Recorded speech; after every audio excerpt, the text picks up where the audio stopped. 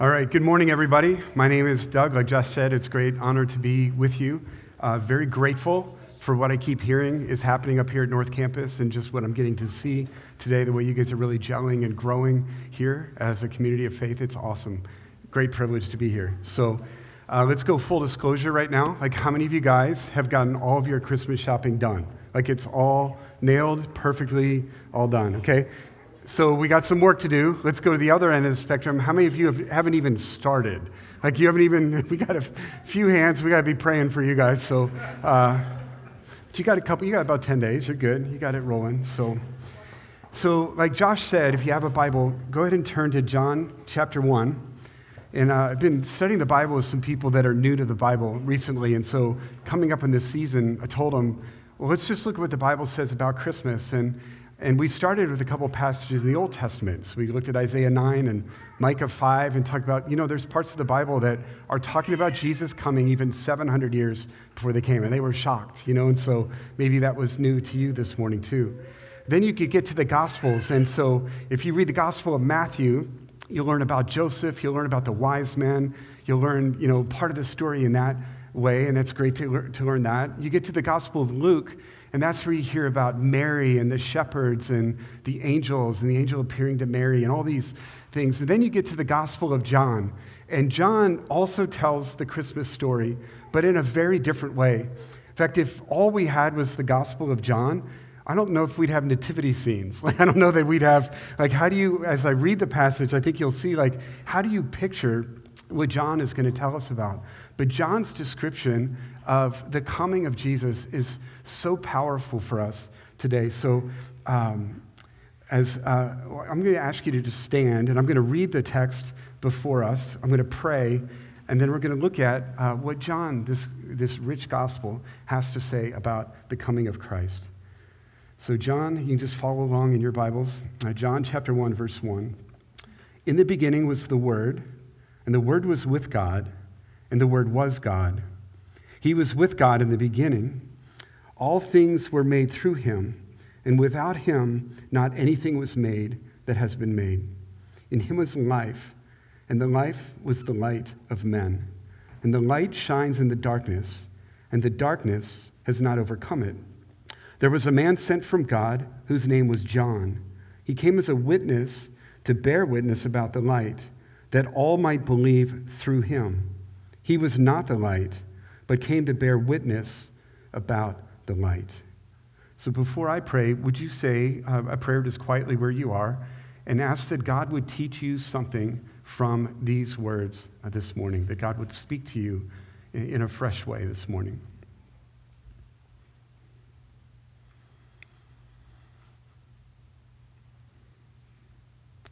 And then I'd appreciate it if you would pray for me, that I would be clear, that I would be bold, that I'd be accurate in teaching God's word this morning.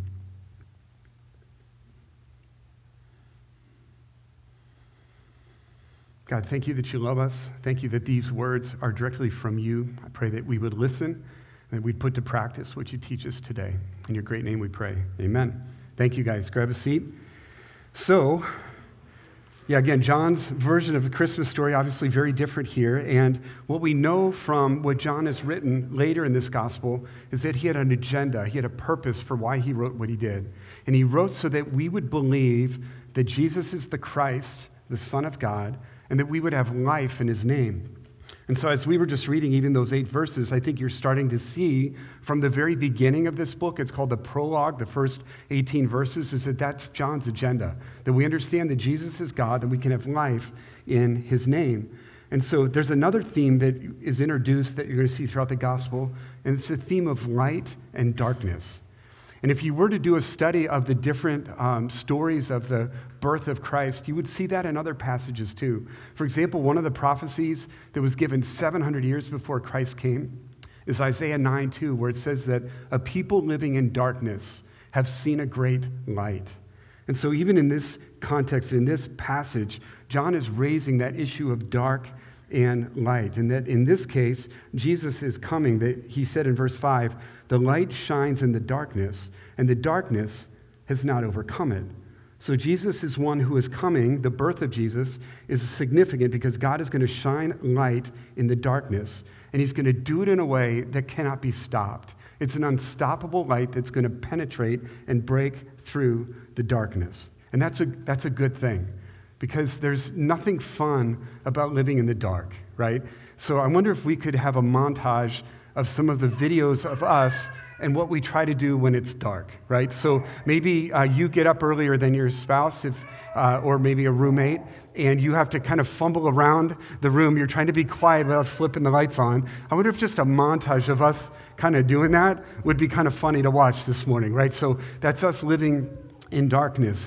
But what isn't funny about darkness is you look throughout the Bible, there's a lot of heavy and very, very sad, very, very somber themes that emerge from that concept of darkness. It is definitely not a good thing to live in the darkness. Darkness is used to refer to people who rebel against God, and says that wickedness is darkness, or that darkness is used to refer to God's judgment. If you remember when God judged the nation of Egypt, that there was a 3-day plague of darkness. Can you imagine just utter darkness for 3 days? So it's a term of judgment.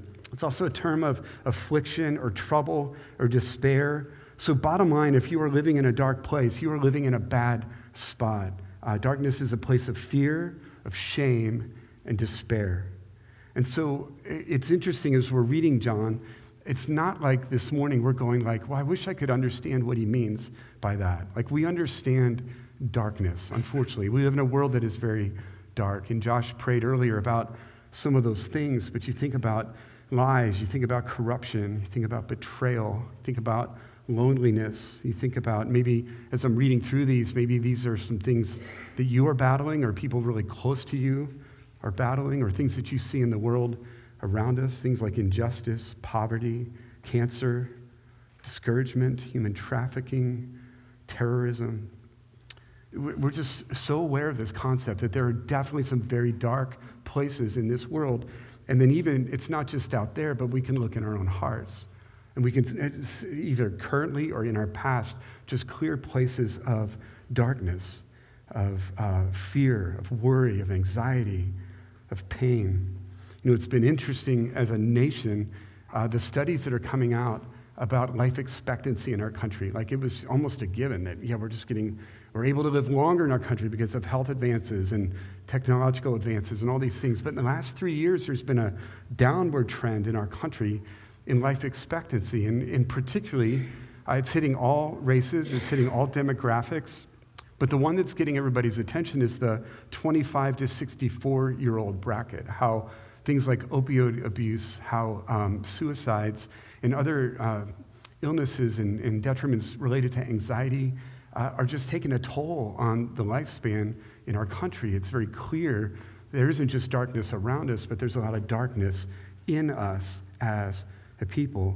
And so what's especially hopeful for us here is that Jesus came, like that's what we celebrate, is that he came as a light into darkness, a light that cannot be stopped.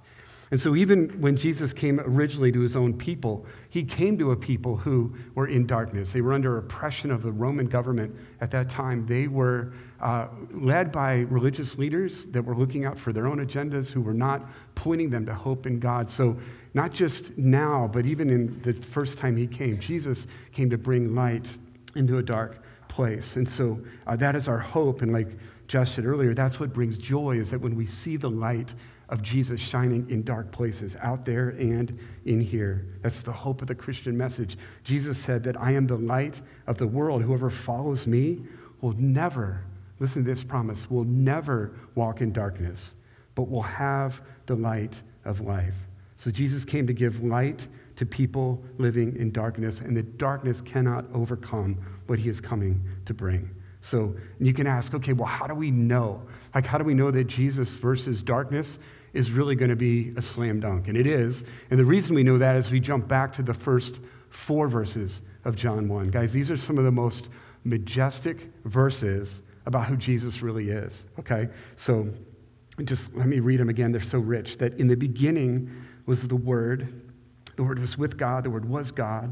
He was with God in the beginning. Through him all things were made. Without him nothing was made that has been made. In him was life, and that life was the light of men. First of all, you might say, wait a minute, I don't see Jesus in here. You're just saying the word, the word, the word. What is this all about? So it's interesting. You're going to see this description of Jesus, and you're going to see Jesus being called the Word just here in this introduction to the Gospel of John. The first 18 verses appears like 4 times. You go, okay, well, how do you know that's Jesus? Okay, so I think what John was doing in his introduction, just like a good author does or a good movie, is you start with something that grabs everybody's attention. And John's audience of that day came from basically 2 groups. Some of them would have been Jewish followers of Jesus, or followers of God, and so really aware of the Old Testament. And so when he starts talking about the Word of God, people from that background are thinking about, wow, the Word of God? That's like when God spoke in Genesis and everything came to be. That's powerful. You think of the Word of God, you think of the wisdom of God. Like when the Psalm says, your word is a light to my feet and a lamp unto my path. Like, wow, that'll show me direction. So there was such an awe of the Word of God if you were from that background. But John was also speaking to an audience where people didn't know the Old Testament. They were maybe more from a Greek background. And it's interesting, the Greek word here is logos. And the logos for people from a Greek background there was an awe for the word from a Greek background too, in that the logos was this impersonal but very powerful force of, again, described as wisdom, as power, as creative energy. Again, they wouldn't call it God, but more of like an impersonal force that was out there. And so if you start talking about the Word, they're tracking with you here, like, okay, yeah, on both sides of this conversation, they're going, yeah, the word is a really powerful concept. But what totally blew both sides away, and we're not going to get there today, Josh will get there in 2 sermons from today. It's hard to stop this message in verse 8, but the kind of like the punchline of this whole section is verse 14, where John says this: the Word became flesh and lived among us. Like both sides would be just staggered, like, whoa, what are you talking about? Like became a person, like this Word of God became a person. And that's John's whole point here, is that yes, Jesus, the Word became flesh and he lived among us. And we have seen his glory. John was one of Jesus' disciples. In fact, John was the guy that Jesus was probably closest to on the planet. He called John, when he's writing the gospel, he refers to himself as the disciple that Jesus loved. Like he couldn't just say, Jesus loved me best. But there was a sense where Jesus and John were the closest. And so he's describing to us that, this concept of the Word and all the awe and the power, creative power of God came and is now in flesh. Okay, this is the one that's going to defeat darkness. And so this is Jesus that he's talking about. So you go back to verse 1, and guys, there's some rich truth here about Jesus. This is one of good 5-6 passages that you can go to and just, who is Jesus? And it just lays it out for you. Let's kind of do it together. Chapter 1, verse 1-4 says, in the beginning was the Word. The statement it's making there about Jesus is that he didn't begin to exist in a manger when Mary had a baby. Jesus has existed from eternity past. In the beginning, again, the Jewish audience would go, hey, that's how Genesis started. Exactly. Back then, Jesus was there. Okay, so in the beginning, he's eternal. He existed in eternity past. In the beginning was the Word. The Word was with God, and the Word was God.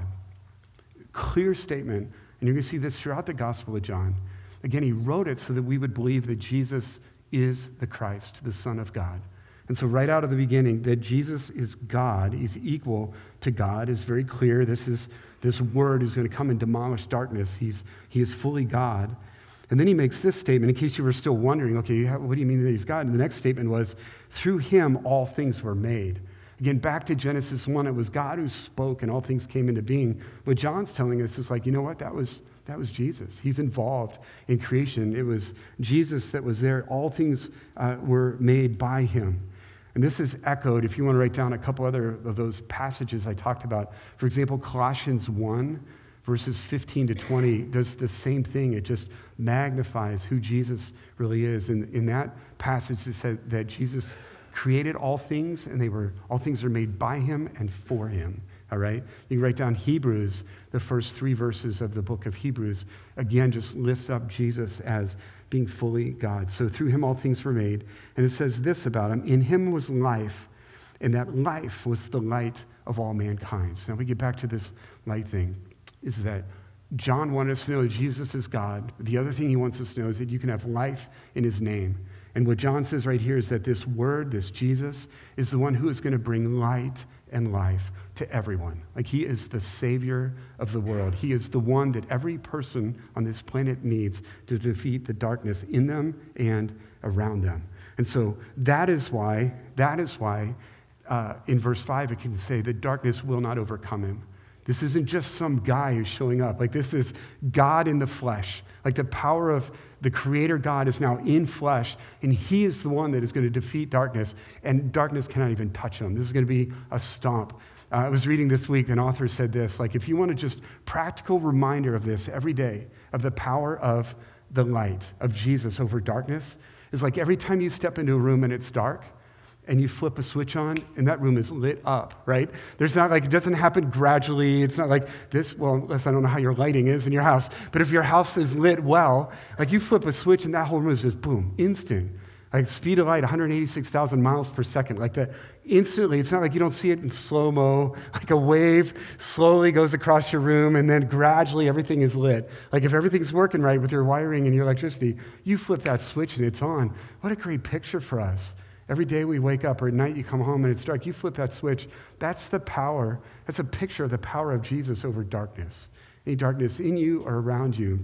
He's an unstoppable force when it comes to defeating the darkness in us and around us. And you could even ask, okay, well, how do we know that for sure? How do we know that Jesus? And so you would have to continue to read through the Gospel of John, but you would see the most profound thing happen to Jesus, where we're talking about darkness being sin and death and all the hard things in this earth. The way Jesus defeated darkness is a way we wouldn't have drawn up, but it's the way that it happened and the way he lived out. Is that when you follow the life of Christ and you get to the part where Jesus died on the cross, he gives us his light, his life. But you look at just that Good Friday when Jesus was dying on the cross, it looks bad. It looks like the darkness did overcome him. Until you go a couple days later and you see the resurrection of Jesus, he completely slam-dunked, defeated once and for all darkness when he overcame sin and death and rose again from the dead. So that is the one now that we trust as our light, who will shine his light in our life and around us. He's the one who will bring light to this dark world. Okay, so let me ask you this question this morning then. Is Jesus your light? Is he shining light in your life? Has he shown light in your life? And let me just kind of wrap this around. I get kind of nostalgic towards the end of the year, and I love looking back. Probably this is a little early, but that week between Christmas and New Year's, I just love using that strategic time to look back and look forward. And one thing I like to do when I look back is, who are some people that I know now that I didn't even know this time last year? Or what are some things, or maybe some relationships that are a lot deeper now than they were this time last year? It's just kind of a way of looking back and seeing, what has God been doing in the people around me? Let me just tell you a couple stories. But why weave this in with how God's light can shine into your life? So there's a guy that is about this time last year that started getting to know him. And I'll never forget one conversation we had. His name is Sean. He's been very public with this story. He's been baptized at Central Campus, but for many years, Sean has battled some addictions. He's, along with that then, been incarcerated. He's done some things to some other people that he just completely is ashamed of. And we had a conversation. Just look at what you're doing right now. Like, you're doing everything you can to make sure that your own son or daughter will go to heaven. Like, can I just tell you that way, in a greater way than that, your Father in heaven has done that for you.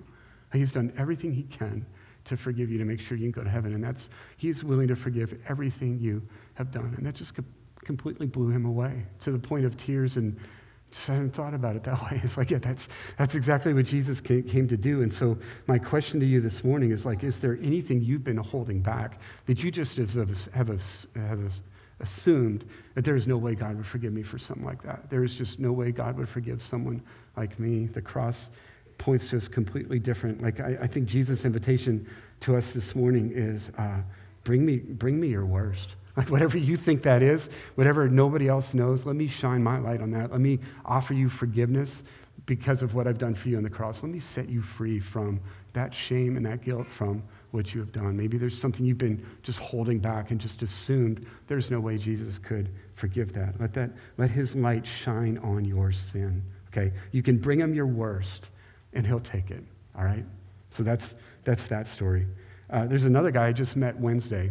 And let's have it be this way. Let's let Jesus shine his light on your confusion or your darkness, or maybe if the meaninglessness of your life has been exposed. So Wednesday, met this guy named Aaron, and story in progress in some ways. But I don't know how you guys do cards out here. But about 2 months ago at Central Campus, we've added a thing on the card that the visitors fill out. This says, be sure. Like, would you like to talk to somebody to be sure that you know Jesus or you're going to heaven? So he checked that because he wasn't sure.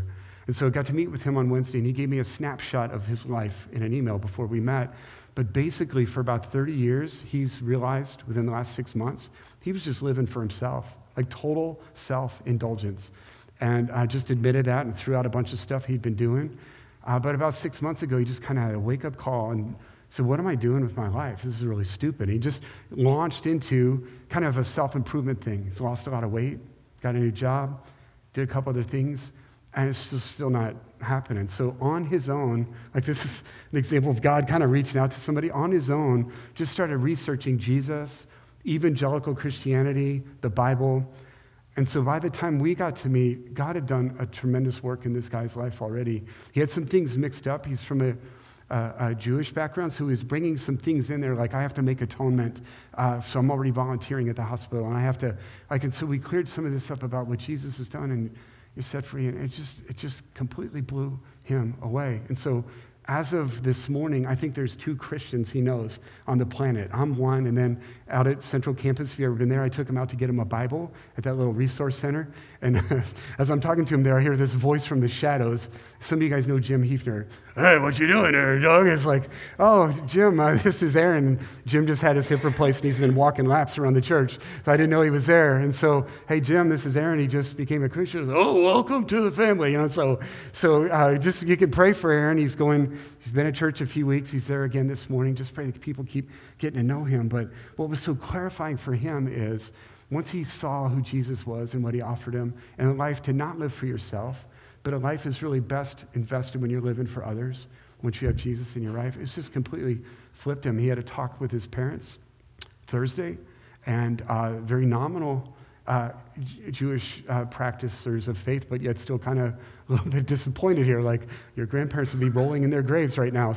But he just wanted to tell him, he said, no, I need Jesus. I made this decision, and I'm sticking with him. And then the next conversation, I'll tell you about the next conversation a little bit. So let him shine the light on meaninglessness, purposelessness, or if you're just convicted, like, man, I've just been living for myself. What am I doing? Here's the third one.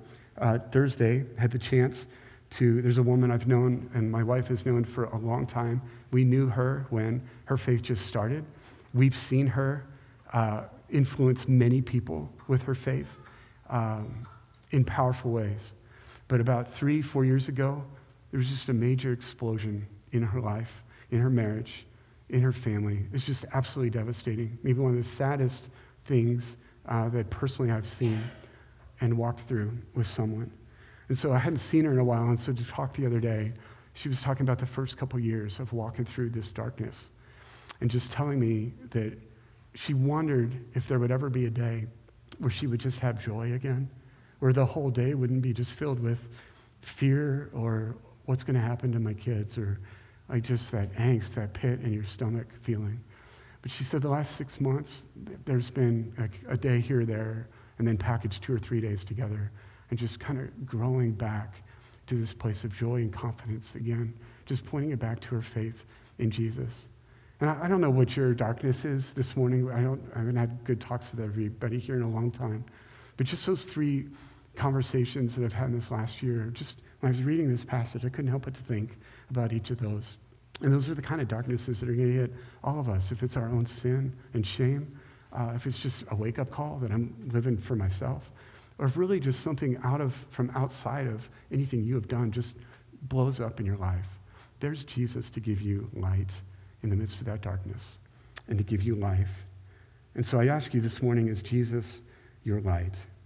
And the last part of our passage I want us to see is that I think Jesus has a purpose that he does in the lives of people that see his light, okay? So in our text, it was John the Baptist, okay? And so let me just read verses 6 and 8 again. It says, there was a man sent from God. His name was John. He came as a witness to testify concerning the light, so that through him all might believe. He himself was not the light, but he came only as a witness to the light. And so I had a friend of mine that had never read the Bible before he started reading John. He's like, okay, which John is this? Like, is there a glossary somewhere in here that just gives me a list of characters in the Bible? Because I'm getting confused. There's John, John, John. So if that's you, that's totally cool. Nobody's laughing at you. It's just like we get that. The Bible can be a confusing book. The guy who wrote this book is named John. He was one of the followers of Jesus, the disciple John. Now, this other John in verse 6 is John the Baptist. He's the guy who came, was sent, kind of like a prophet before Jesus to get people ready for Jesus to come. So this is the one that John the disciple is talking about, John the Baptist, okay? And so he's the one that came to point people to Jesus. And my point is this, and I see this throughout the scripture, that I think there's, I hate to call it a responsibility, but really it kind of is a responsibility, that once you have seen and tasted the light of Jesus, just penetrating darkness in you and around you, there's kind of a responsibility there to go talk about that, like to go tell people about that. Like, how wrong would that be? Like, for example, to have a cure to one of the most heinous diseases we have today. Maybe you live in the middle of Africa and you have the cure to Ebola and you don't tell anybody. Like, what is that? So if you have seen or tasted the light of Jesus in your life, I think the hope there is that you would go and tell people or share that with people. And so that was John's mission, his message. And Jesus called him the greatest man that ever lived on the planet. Or at least he said the greatest person born of a woman. I assume that would mean any person. Every person is born of a woman, right? So that, and John's motto was this: Jesus must increase, I must decrease. Like, his whole mission, his whole calling was to make sure understood that Jesus is the light and that Jesus can bring light into darkness. And so there's no higher calling than that.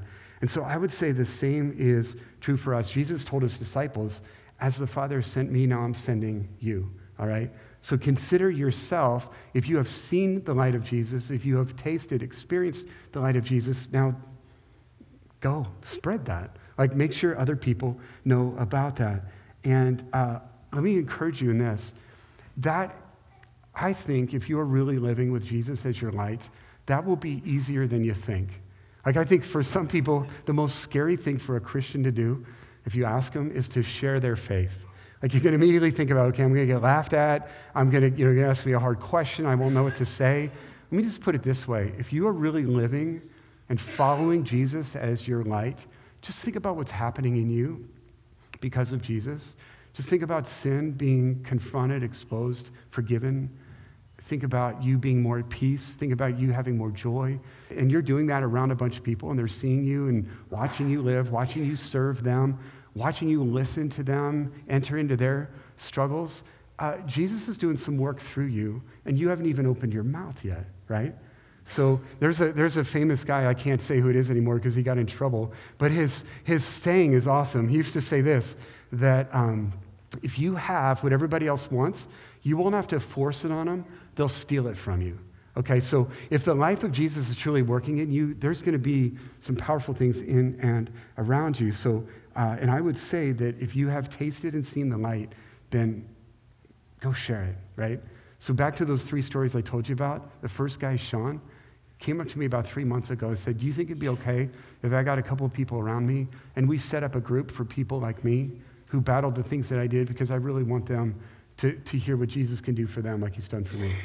It's like, no, I don't think you should do that. Bad idea. No, I didn't say that. It's like, absolutely, that's a great idea. Let's get on with that.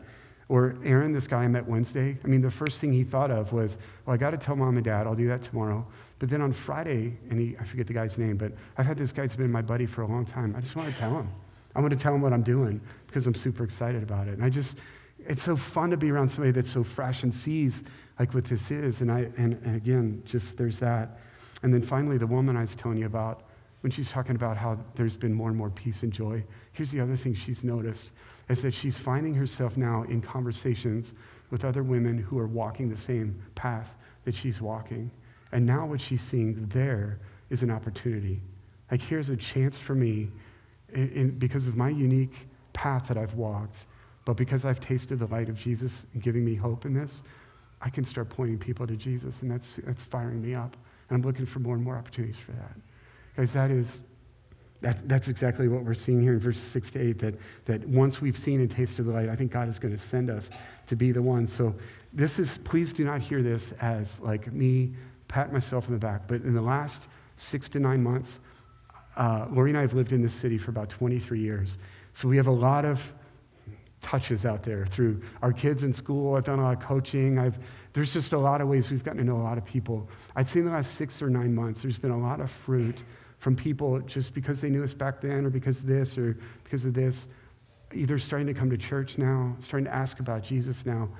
And let me just throw this out as simple ways. A lot of you guys are doing this stuff already, so I encourage you. I was just thinking about where did those relationships start? And so one was a neighbor who one day we were mowing the yard together, saw a thunderstorm coming in. It's like, I got mine done, and he's still about half of his to do. It's like, let's just go hammer this together. That's how I met him. That was the first day we did that. Then it was shoveling each other's yards, and then it was, they had a miscarriage, and we had a chance to like just go and really care for them, and just almost like lifelong friends now. But it just started simply like that. And again, it's the light of Jesus, like not living for ourselves, but just looking for how we can help and serve. About 8 years ago, I threw out my rotator cuff here, and so I had some physical therapy. I'm sure I'm one of the worst patients they've ever had there, like trying to get more range of motion. Oh, that hurts. I don't care. Like, let's get this up. So, but one of the physical therapists there was just she was really good. And then where I work out is where she works as a physical therapist. So I've seen her continually over the years and tell her patients, like, she's great. Like, you got a good one there. And then even as a family, we've run into her at different times. Like, it just blew me away that last Sunday she was at church with her kids. Like, for a long time, we've been just kind of thinking about church, and we just kind of want to go here. And just like, it's so cool. Like, I'm praying for, I'm glad I'm here, but at Central Campus today, like, I'm just praying that next round goes well for her and her husband and her kids. But just, guys, just simple stories of just sowing seeds by just living like you've seen the light and living a life that is totally different because of what Jesus has done in your life. And so being witnesses and then being ready to share that. And so let me just give you a couple thoughts here about that. So live out your life as Jesus is your light. Watch how he's going to set you up to now be able to talk about who he is. And so it's got to start with prayer. Like, who are you praying for? If it's neighbors or people you work with, work around, like, are you praying for them? And then looking for ways to serve them. But here's the next one is, again, with the light of Jesus in you, you don't have to live for yourself. What if you're the one that's listening to them? You're the one that is asking them questions about how they're doing. You're remembering things they shared with you, and you go back and you share more. So you're learning their story. And then you just keep praying for a chance to insert your story of how Jesus has shined light into an area of darkness in your life. They'll be able to track with darkness.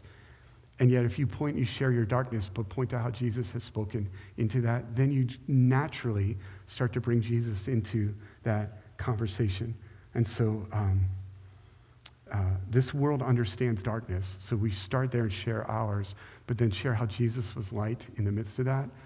Now you're starting to talk. Now you're beginning to point them to Jesus. So it's a great time of year, too, you guys. These next couple weeks, it's kind of like this is kind of the window where it's okay, to start talking about Jesus and Christmas and faith traditions. And so really capitalize even these next couple of weeks. And I just encourage you to just faithfully keep casting seeds like that. But that's a big part of this passage, is that once we've seen the light, then God's purpose for us is to send us out and to share that light. So let me pray for us, just kind of wrap up this passage. And let me let you go first.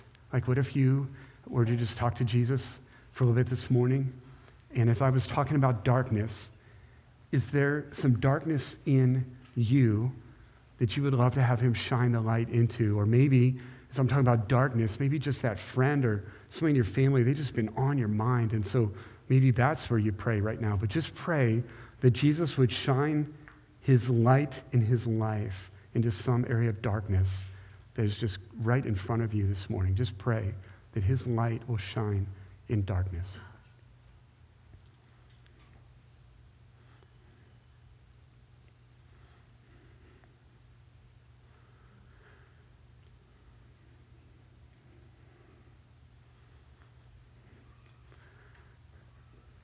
Jesus, I thank you for this passage and that it is a Christmas story that takes us off the path that maybe we're most familiar with, mangers and angels and Mary and Joseph. Thank you for taking us all the way back to eternity and reminding us that you are fully God, that you are eternal in the past. You are the creator, that all things are made by you and for you. And so when we see baby in a manger, that is an amazing miracle, because that baby in a manger is fully God, Son of God, who came humbly to bring light to people living in darkness. And Jesus, that's us this morning, every one of us. And so I pray that you would truly be our light, that you would be the one that we go to for forgiveness, to cut us free from shame, guilt. You're the one that gives us direction. You're the one that gives us hope, that we would just cling to you in fresh ways. And then we do want to be a people, we want to be a church that shines that light. We're surrounded by a world that is living in darkness. And God, we want to be faithful in sharing that light. I pray that happens for us, for our families, and God, for this beautiful gathering of your people here at North Campus, that may this church be a light to this city. So we love you. Thank you, Jesus. In your great name we pray. Amen.